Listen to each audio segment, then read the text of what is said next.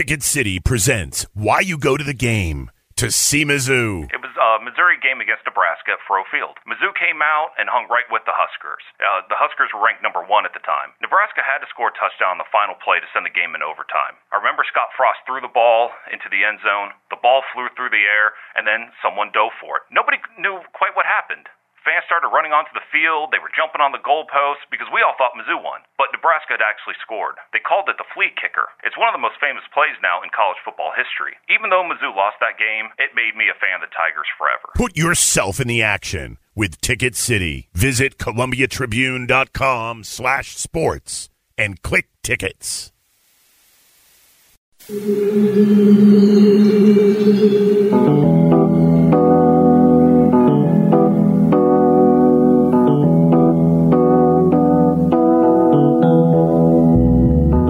This is the Mizzou Sports Podcast, presented by the Columbia Daily Tribune. Hello and welcome to another edition of the Mizzou Sports Podcast. I am Daniel Jones, and with me today is Cameron Teague Robinson. It is Wednesday, December 19th, National Signing Day. It's actually the first day of the early signing period, but for all intents and purposes, it is now signing day for college football.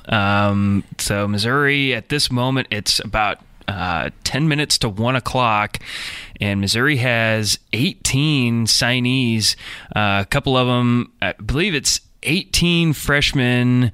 I'm going to have to double check my math here. Plus the two quarterbacks, Kelly Bryant and Sean Robinson. Of course, Sean Robinson made his announcement last night, or I guess Missouri actually made the announcement last night that they had gotten a signature from Sean Robinson, the former starter at TCU. So a lot to talk about on the football side. But I think what we'll actually do is start with basketball today, because we're less than 24 hours from Missouri's absolute demolition of Xavier last night at Mizzou Arena. Tigers ended up winning by 17 points. Is that right? I think it ended up being 15. 15 points, but at one point they led by 29. 29, yeah. It was not a really a 15-point game. I didn't really have to watch much of the second half. Pretty much, yeah. Ran Xavier off the floor, and we were just talking before we turned on the microphones. You know, I asked you how much of that was Mizzou playing their best game and how much of it was Xavier not really showing up. I think it was a little bit of both, but I think it was mostly Missouri played their best game by far this season. I mean, they shot 50% or 44% from the field. They shot 50% inside the three-point arc, shot 35% from deep. They only had 13 turnovers, which might sound like a lot, but for them, that's below their turnover percentage average, which Travis Steele said that they were going to try to force Missouri into turnovers, which obviously didn't work well. Missouri forced Xavier into 17 turnovers. There's just a lot I could go on to saying. In the post game takeaways blog, I usually have like a good and a bad part, and oftentimes even when they win, I nitpick on some bad stuff. I couldn't really nitpick. You couldn't nitpick? No, I was like they out rebounded them. They had more turnovers. They shot the ball well. Xavier didn't shoot the ball well. Jeremiah was great. Like, it was just hard to find ways. If you really want to nitpick, I guess the bench could do a little more. But that's better. That's more like it. It was just like come on, bench. There was just hard. It was just hard to find something to nitpick about, because that was just such a dominating performance against a quality opponent. It's not like they're playing Texas Arlington. I mean, Xavier is a team that is right there in terms of like the top 80, 70 teams in the country. I think on KenPom coming into the game, they're 62, which means they're a argument for NCAA tournament team. In the conversation, at the very least. Right. And I mean, you're talking about, that was just, I thought that was a 2, 3, 4-point game the whole game. That's my prediction. I expected Missouri to win by 3. Xavier pulls, and then they just do that and just dominate. It was pretty surprising, I think, to really put it pretty much everybody. That was a shocking win. Couple things. First of all, that had to be the best performance from Jeremiah Tilmon in his college career. In his basketball career. That was incredible. In the entirety of his existence, maybe the best, I guess you could say the best performance. Yeah. He was unstoppable. Yeah. And what you mentioned, and what was glaringly obvious, was Xavier did not double team him to start the game. And they didn't do it the rest of the first half or much of the second half.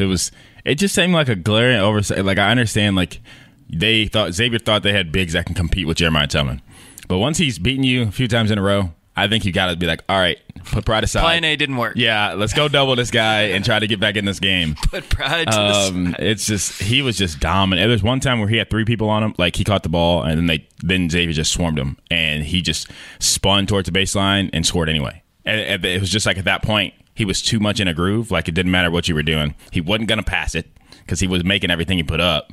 At one point, he had a steal like right over midcourt. He had a run out. Yeah, and went the length of the floor. Yeah, he led the fast break. Yeah, he said he was going to try to dunk it, but the guy who was too close to him was going to take it out of his hand, so he had to like finger roll it in. But I mean, 23 points, 10 rebounds, 10 of 15. I don't know. I don't know if you get a better game from Jeremiah Tilmon like that the rest of the year. I just don't see anyone the rest of the year thinking we can single cover this guy, because if you do, he's probably one of the best bigs in the SEC. What Konzo Martin has always said with Jeremiah Tilmon is, if they are not double teaming you, then they're disrespecting you. Yeah. That has been his message to Jeremiah Tilmon, is if you're not getting double teamed, then they don't respect you. Right. And you should take that as a sign of disrespect. Yeah. And that, like, the first time that it really showed up, I think, in a big way was last night, where I think Jeremiah, that was literally coursing through his veins last night, was, they're not double teaming me. I'm going to go score. I'm going to go to the basket. Yep. So it is, like you said, I mean, he had such an influence on the game, and that's rare today, to have a big man completely take over a game the way like he a did. back to the basket big man. Not like he's really not even going towards the elbow unless he's going to set a screen. He is on the block, doing a post move and scoring. And that was just, I mean, I don't think there's any. That was great. That was just the ideal game for Missouri and Jeremiah Tilmon in that game. Yeah. It's shocking. I mean, it's been an up and down season, and almost like the women's team, which actually bounced back after a pretty disappointing loss to South Dakota with a win this weekend. But like the women's team, the men have kind of been trying to find their identity, I think. They've gone through some ups and downs. But it starts with Jeremiah Tilmon. Right. If he's having a game like that, then you're going to feed him the ball on every possession. Right. And well, one of my friends back home is a big Xavier fan, and he texted me during the game because he was watching it, and he was like, "What the heck? I thought Missouri's supposed to suck." He said, "Are they good again?" And I was like, "Man, they might be right now." That was just, I was like, they are clicking on all cylinders. It was, that was impressive. That made me think, like, is this Missouri team? We'll wait to see what they do against Illinois Saturday. But, like, is this Missouri team really better than what a lot of people had thought coming into the season when John 2 went down? I mean, if they beat Illinois, they have a really good chance of going 9-3 through non-con, which last year's team did the exact same thing. You pick up a few SEC wins on the road, games you're not supposed to win, and then postseason is really just what you make of it. I mean, you're looking at NIT, NCAA tournament bubbles type thing. I don't know. They put themselves in a good position where if they can steal a few, they're in a good spot. Nobody's saying that UCF and Xavier are going to be powerhouses this year. Yeah. But the fact that Missouri already has 2 wins over high major teams, that UCF is probably going to be a tournament team. Right? Yeah. Xavier's going to be in the conversation. Yeah, they'll be at the top of the Big East. Those are 2 wins that you already have in your pocket, and you have a chance to go to Illinois, which what some people are saying might be the best 4-win team in the history of college basketball. I imagine a lot of those people live in Champaign, Illinois. Because I don't know who says that. Illinois' schedule this year has been tough. Been brutal. Yeah, on KenPom, I think they have a top 20 strength schedule. Most of their, their record is 4-8, 4-7. They got lost to Gonzaga, Iowa State, Xavier, Notre Dame, Nebraska, Ohio State, all top 70 KenPom teams, and four of those are top 25 KenPom teams. That's pretty nuts. Yeah. But a win over Illinois would be another another one. And Missouri hasn't beaten Illinois. I mean, just the importance of that game without all the implications of NCAA tournament. To beat Illinois would be breaking precedent from what's a streak now? 5. I was thinking. Well, it was 4 for Xavier too. Yeah. So maybe they're in a streak-breaking mood this week. I know Kevin Puryear was pretty excited, having lost to Xavier twice. Once. In excruciating fashion. Overtime, in sophomore year, right? In that tournament? Yeah. I can't remember what tournament it was. Where was that? It was somewhere down south. It was. I want to say it was in Florida. Orlando. Yeah, it might have been the one. Orlando, maybe. Somewhere in Florida. But I remember, remember seeing that. That was crushing. It came down to the final possession, and Missouri had the ball. Wasn't it a turnover or something? Well, what was killer was a Terrence Phillips foul. That's what it was. On an inbounds play that gave Xavier a chance to score without having to inbound the ball. Yeah. So they scored the winning points, and I can't remember if Missouri got a chance after that, or I think what happened was that Missouri had the ball with a chance to take the last shot. Terrence Phillips tried to do one-on-one, had his three-point attempt blocked. Xavier called timeout, tried to inbound the ball. He fouled. They go to the free throw line, win the game. Yeah. My memory is foggy, but I'm pretty sure that's what happened. That sounds about right. So that was a demon exercise last night. Was Missouri finally beat Xavier? Yeah. Things on the up, and just a real quick mention of the women's team. You were at the game against South Dakota, and they're kind of going through a weird phase right now where there's quite a bit of talent on that team, but the feeling, and this was even after they were able to beat Texas State. Thank you. Yeah. Texas State. I was at that game. Texas State on Sunday night. Robin Pinchton put Jordan Roundtree in the game and said it was just kind of an attempt to mix things up a little bit. And, she said her expression, her whole kind of feeling was like, we're just trying to get this thing figured out. I mean, it's been frustrating. I know they've lost 2 non-conference games at home for the first time ever under Robin Pinchton. Robin's never done that at Missouri. And this team, which came into the year and was ranked as high as 15 at one point, is kind of like bouncing up and down. They've scheduled this, really tough non-conference slate in an attempt to get a top 4 seed in the tournament, and it hasn't really gone very well. To get that top 4 seed, you have to win the games, and they're not doing that. So they're kind of trying to find their identity a little bit too. What were your takeaways from the game against South Dakota? South Dakota seems really good. I don't know if they're in the top 25 this week. They were not. They were like right on the fringe. They did get more votes than Missouri did. Yeah, so they're a good team. Missouri just couldn't figure out their zone. And the thing with them has been a lot this year is that when they're hitting threes, they're good. They're really good when they're hitting threes, and when they're not, they just can't score at all offensively. And if Sophie or Amber are in foul trouble, or one of them are in foul trouble, Missouri, it just seems like they don't have a consistent third person to step up. You thought maybe that'd be Lauren Aldridge this year. She stepped up against South Dakota, but she's been up and down. Hannah Schutz had a big game against Duke, but she's been up and down. Jordan Roundtree played well against Texas State, but she really hasn't even really gotten a true opportunity. This is really her first opportunity. Right. There's her first ever start and the most minutes she's ever played. Right. So she's kind of been an option that hasn't really been utilized. So maybe that there might be a role for her going forward. But they just need a consistent third person. Not an all-SEC player, but just a player who can hold things together while either Sophie or Amber are in foul trouble. Right. One thing that has jumped out about that team, and that it was something that got a lot of mention before the season started, they were going to move from this system where their post players were so critical. Yeah. Their offense the last couple of years has been all about inside out and establishing post and getting offensive rebounds with Jordan Frericks and Sierra Porter and Caitlin Michael last year. And now without post players, I mean, they play 4 guards pretty much all the time. Emmanuel Tahan and Hannah Schutz are like the only post players on the team. Yep. And Hannah Schutz is doesn't really have the game of a true post player. So they've gone to this 4-out offense, and they are shooting the 3 so much. Yeah. And in their losses, it's like they rely on it even more to get back in the game. Right. I mean, there's been games this season multiple times, and more often than not in losses where they have shot more than 50% of their field goals have been 3-pointers. Yeah. And the games that they've won, it seems, I was kind of looking at these numbers before they played Texas State, but it seems like they've relied less on the 3-pointer in those wins. They've been able to get to the basket, get free throws, and make 2-pointers.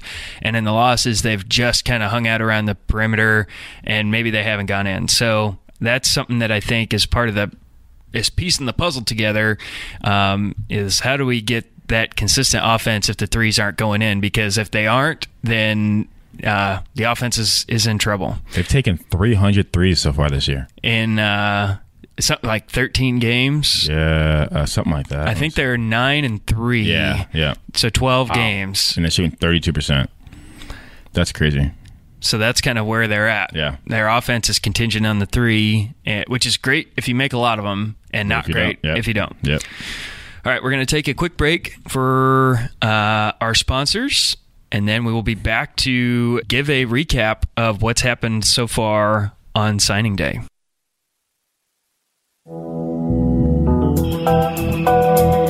I'd like to take a moment to thank the sponsors of the Mizzou Sports Podcast, AMU Healthcare, Columbia Water and Light, and Phyllis Nichols of State Farm. The University of Missouri Healthcare is proud to be the official sponsor of Mizzou Athletics. Columbia Water and Light encourages the efficient use of electricity and water because it can make a big difference for all of us. Find out more at columbiapowerpartners.com. And contact State Farm agent Phyllis Nichols at 573-443-8727 for life, home, car insurance, and more. Thanks again to our sponsors, and now we'll return you to the podcast. Okay, we are back. And before we get too much into the signing day stuff, Cam, you were laughing about something on Twitter. There was a tweet today that came out of Oklahoma State that Oklahoma State coach Mike Gundy apparently in a press conference today had a lot of good things to say about Missouri and even called them a top 10 team. But careful readers will notice that when you're lying, sometimes actions speak louder than words. Yeah. So somebody tweeted me, Chris Jones. Shout out to Chris Jones if you're listening to the podcast. He tweeted me and said he ranked them he meaning Gundy, ranked them 20 in his coaches poll. So there's that. After Gundy said, I think Missouri's a top 10 team. So if you think they're a top 10 team, you should probably rank them as a top 10 team. But I thought that was really funny. I was chuckling about that when I saw that. I wonder how many coaches in that coaches poll actually vote in the coaches poll. Yeah. Maybe 2. Yeah. Two is probably even overstating. That is a job for the SID. Yes, 100%. The coach's assistant. Yeah. Somebody else on that staff other than the head coach. I'm not worried about this. There's so many other things to worry about. Yeah, no kidding. Yeah. It was. There was a story that I wrote in today's Tribune kind of previewing National Signing Day a little bit, and really more than that, about how the early signing period has changed things, and Derek Dooley had some insightful things to say about why he supported it as a coach at Louisiana Tech at the beginning of his college career, his coaching career, but later with Derek Dooley, the conversation turned a little bit to, his future and if he could be relied upon to stay at Missouri. The way the question was worded was basically for people that you're recruiting, you're recruiting them and they ask, will you be around? Will you be around for 4 years? And he said initially, any coach that says they're going to be around for 5 years is lying because things happen, people get fired, people walk away. But am I looking to leave? No. And he went on to say that being an offensive coordinator this has been he said this is the happiest he's been as a coach in a long time. But the thing that was really funny was he mentioned, being a coordinator is great because things will happen and Coach Barry Odom will have to go respond to him immediately. And I'll just sit there and watch film and be like, all right, Coach, have fun with that. I'm just going to sit here and turn back on my film and watch film. That was funny. Yeah. So more on that in today's edition of the Columbia Tribune. But it was a good day for Missouri so far. Just through half the day on signing day, I recounted. There are 19 freshmen, or 19 total signed. 17 are freshmen, so 2 are the quarterback transfers, and Kelly Bryant and Sean Robinson. Missouri went into today with 16 commitments. I believe that's right. They started the day with 16 commitments. Of those 16, 14 have signed, and then on top of that, they also had 3 new commits today that ended up signing with the Tigers, and the 3 new ones that committed today were linebacker Devin Nicholson of Detroit. You had, I'm looking through the list right now, Chris Daniels, a defensive lineman from Euless, Texas, and actually Isaiah McGuire was a late commit He actually committed yesterday out of Tulsa, Oklahoma. So those are the most recent, but it's been a good day. I mean, most of the guys that were committed have already signed. The two that have not, that were committed before today, were Arvell Ferguson from Kirkwood and Shamar Pearl from Plano, Texas. So those are really the only two at this point that have held out. So if you're Coach Odom, you're feeling pretty good that you got so many at the first available opportunity. It's always nice when by 12:30, 1 o'clock, you've got 3/4 of your signing class, your recruiting class already signed and ready to go. So, that's definitely, they have to be having a sigh of relief today. Yeah, we'll actually get a chance to talk to Coach Odom a little bit later today after practice, which starts at 1:30.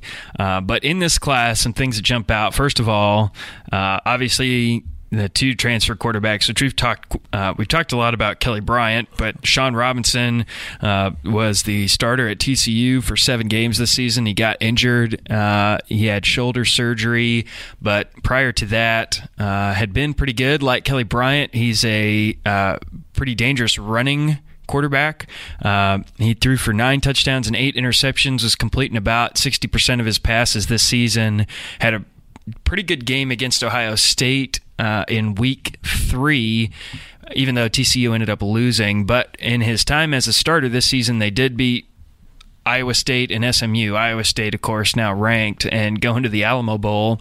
So he also, in his senior year in high school at DeSoto, was pretty much unstoppable. One of the best high school players in Texas, led DeSoto to undefeated season and their first state championship in school history. And that's not easy. Texas high school football is the real deal. At the highest level of Texas high school football. Yeah. So he was a U.S. Army All-American and in high school. So he will not be eligible to play in 2019 because he did not redshirt this season. Right, he played half the season. So he will have to sit out a year. But then once he sits out in 2019, he'll have 2 years of eligibility remaining after that. Which is fine because Missouri's quarterback situation is pretty much set for next year. Yeah. So they have a plan for 3 years. Yeah. And on top of that, they also got a signature today from Connor Bozelak from Dayton, Ohio.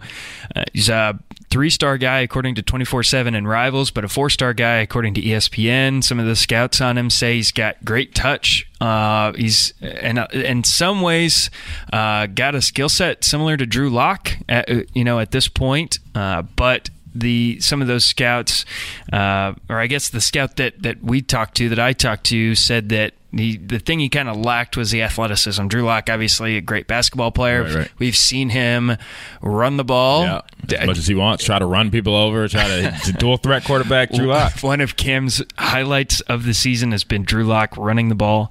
Connor does not have that sort of athletic ability, but at the same time, pretty good arm. And it's interesting because Connor Bozelak plays in a wishbone veer offense at Archbishop Ultra High School. He was a top quarterback in Ohio, wasn't he? He was up there. He's one of the, most of the recruiting services had him at, basically being one of the top 20 to 25 quarterbacks in the country. Right.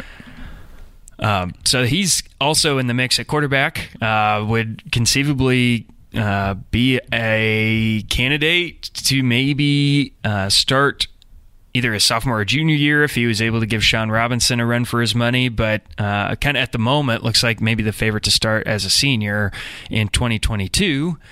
A lot will happen between now and then in terms of players coming and going, but go to now they have a quarterback lineage set up for the next 3 seasons at the very least. Yeah. So that's a good place to be. Other highlights from this class, Missouri went really hard at getting defensive backs. They were able to sign, I believe it was 4 players who were safeties in high school, in Jelani Williams from St. Louis, Ishmael Berdine from Louisiana, Martez Manuel from Rockbridge, and Aiden Harrison from Michigan. So all those guys played safety in high school. Some of those guys have an opportunity to move into a linebacker spot later. 2 of those guys are actually recruited by Brian Odom, who is the outside linebackers coach. So that kind of is a hybrid type. A lot of defensive backs are often just very, very good athletes in high school. Yeah. So you can play them a lot of different places. And the way Missouri uses that position is it's kind of a cross between a safety and a linebacker anyway. Yeah, right. A lot of times they're responsible for the linebacker or for the tight end leaking out in coverage or a slot receiver, so they have to be a little bit more versatile than like a middle linebacker whose job is to assist in the run game and get after the quarterback. Right. So the strong side linebacker needs to be a little bit more of an athletic guy, and so the fact that two of those guys, Aiden Harrison and maybe Isaiah McGuire. No, Chris. I believe it was Chris Sheeran. No, Chris Sheeran is a cornerback. Aiden Harrison and one of those other guys. I wrote it all down today. Two of the safeties that they acquired were actually recruited by Brian Odom, and that is kind of a signal that they might eventually drift over into a linebacking role. According to Ravis, was recruited by Joe John Finley. Yes, Stacy Brown from Duncanville, Texas. Maybe he's going to play tight end. Although Joe John's not here anymore, so nobody really knows. Right. Well, he won't have that voice in his corner to be a tight end. I don't think we'll have a Daniel Parker. Yeah, no, this year. I don't think so. He was a unique case, I think. But in addition to that, you also had, and this will be a huge story going forward, 5 guys from St. Louis plus Martez Manuel from Columbia. So you have 6 in-state recruits. And prior to this class, the last time Missouri had a high school player from St. Louis actually commit and sign was 2016. Yeah. I remember when I was covering preps a few years back, it was a big deal that Mizzou just never hit on the in-state kids. I remember just kids in general going around just be like, Mizzou just doesn't talk to us. They just don't really care. I remember Javon McQuitty was the number 1 player in the state.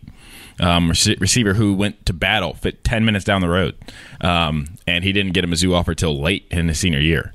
It's Barry Odom has really kind of shifted things there. It really seems like he has a focus on obviously you got to recruit outside of the state. This isn't basketball where you get 2 or 3 recruits, but in terms of really just beefing up St. Louis, Columbia, Kansas City a little bit. I think he's really beefing up in-state a little bit better, I think it's changed the perception of Mizzou in around this area. Yeah, I think there was definitely a greater focus on that this time around. Yeah. Or maybe not even it's hard to pinpoint exactly what happened. And to finish a thought from a second ago, the other safety who was recruited by Brian Odom was Stacy Brown. That's what I was looking. So the two... Oh, Rival says it was Joe John.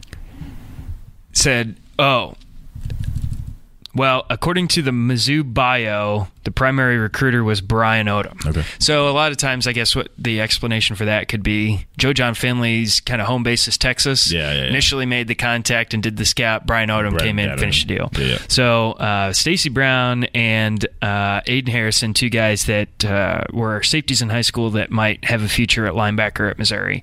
But to continue on the point about St. Louis, obviously last year's in-state class was...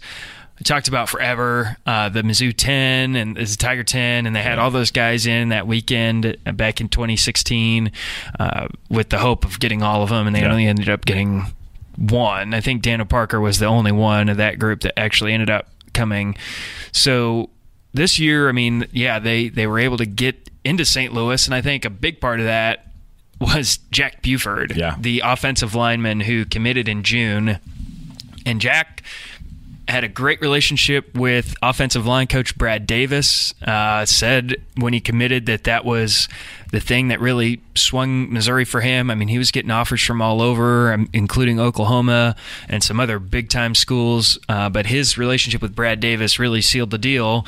And then Jack kind of took it upon himself to recruit within St. Louis. Very vocal. Very outgoing guy. And so having a player that could advocate for Mizzou in St. Louis, I think, did a world of good because Missouri never had that in the 2017 and 2018 classes. It's one thing for a coach to go try to recruit and try to tell kids how great something is, how great something they're building is at a school, but when a player itself, a kid who's 18 years old, can say it. It's just a little bit different. I think the kids, when they're going through the recruiting process, trust the kids more than they do the coaches a little bit in that sense. I agree. And that was, I think Jack Buford was the one that, when I was able to talk to him the day after he committed, or the day that he committed, and, he's going around and he was saying, I'm going to tell people how great it is to stay home. You can stay home and be a hometown hero. And there was nobody saying that in the last classes. There was nobody advocating for that on the ground level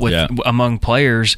And then you saw Maurice Massey, CJ Boone, 2 receivers from inside St. Louis kind of start to believe that. You also had a couple others. I'm looking through the list now. Nico Hay, a tight end from Christian Brothers College, and Jelani Williams, the safety from Parkway North. All those guys, they kind of have cited, staying home is a big deal for me. So that was a big part of it, I think. Jack Buford kind of getting the ball rolling a little bit. Missouri just needed one guy to take a chance. They needed to win over one person. They kind of got lucky that Jack took it upon himself to recruit on his own and really advocate for Missouri. But having that one guy, I think, made a big difference. Yeah, I agree. They also, just real briefly, in addition to Jack Buford, they got commitments they actually got signatures. Today is signing day after all, from Luke Griffin out of Georgia, former Georgia commit that flipped over the summer and signed with Missouri today. Luke Griffin, 6'5", 310. And Thalen Robinson, offensive lineman from Arlington, Texas, 6'7", 315 pounds. So they'll add a little bit of depth on the offensive line. On the defensive line, they got a signature from Chris Daniels, who committed today out of Euless, Texas. Also, defensive and Isaiah McGuire from Tulsa, Oklahoma. So there's a little bit of depth on the defensive line too. And then at running back, and this has kind of been the position that Missouri has really hit the jackpot on multiple years. They got a signature from Anthony Watkins out of Fort Worth. In the last 3 classes, Missouri has gotten Demarie Crockett, Larry Roundtree, Tyler Beatty, and Semi Bakari, and they have basically combined. I think going into next year, there will be a really good case that they are the best collection of running backs in the SEC, or if not the best, like top 2 or top 3. Yeah. So they've hit the jackpot on running backs. Cornell Ford's recruiting has been pretty spot on, and his ability to kind of coach those guys up, which bodes well for Anthony Watkins, even though there may not be an opportunity for him freshman year. Certainly it's easy to be optimistic about him, considering how well Missouri's recruited running backs. How long until Cornell Ford starts getting looks from other schools?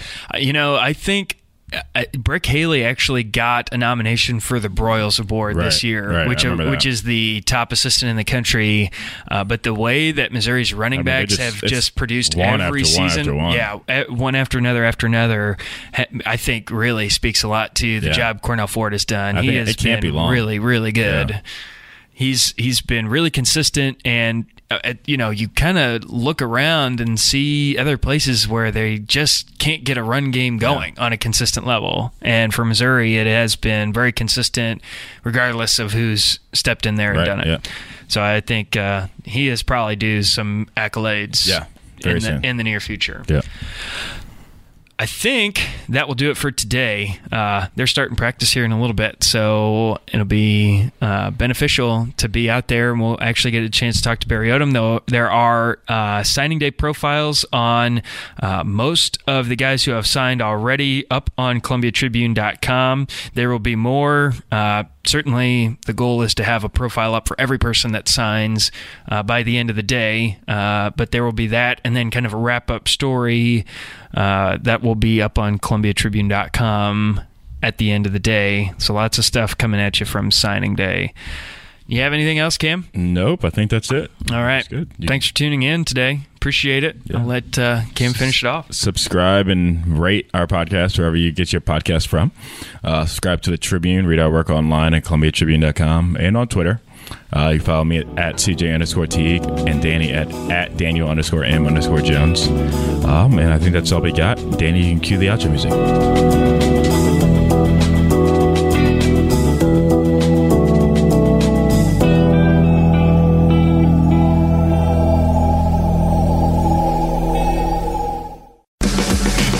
Be sure and subscribe to Mizzou Sports Podcast at iTunes, Google Play, or Stitcher.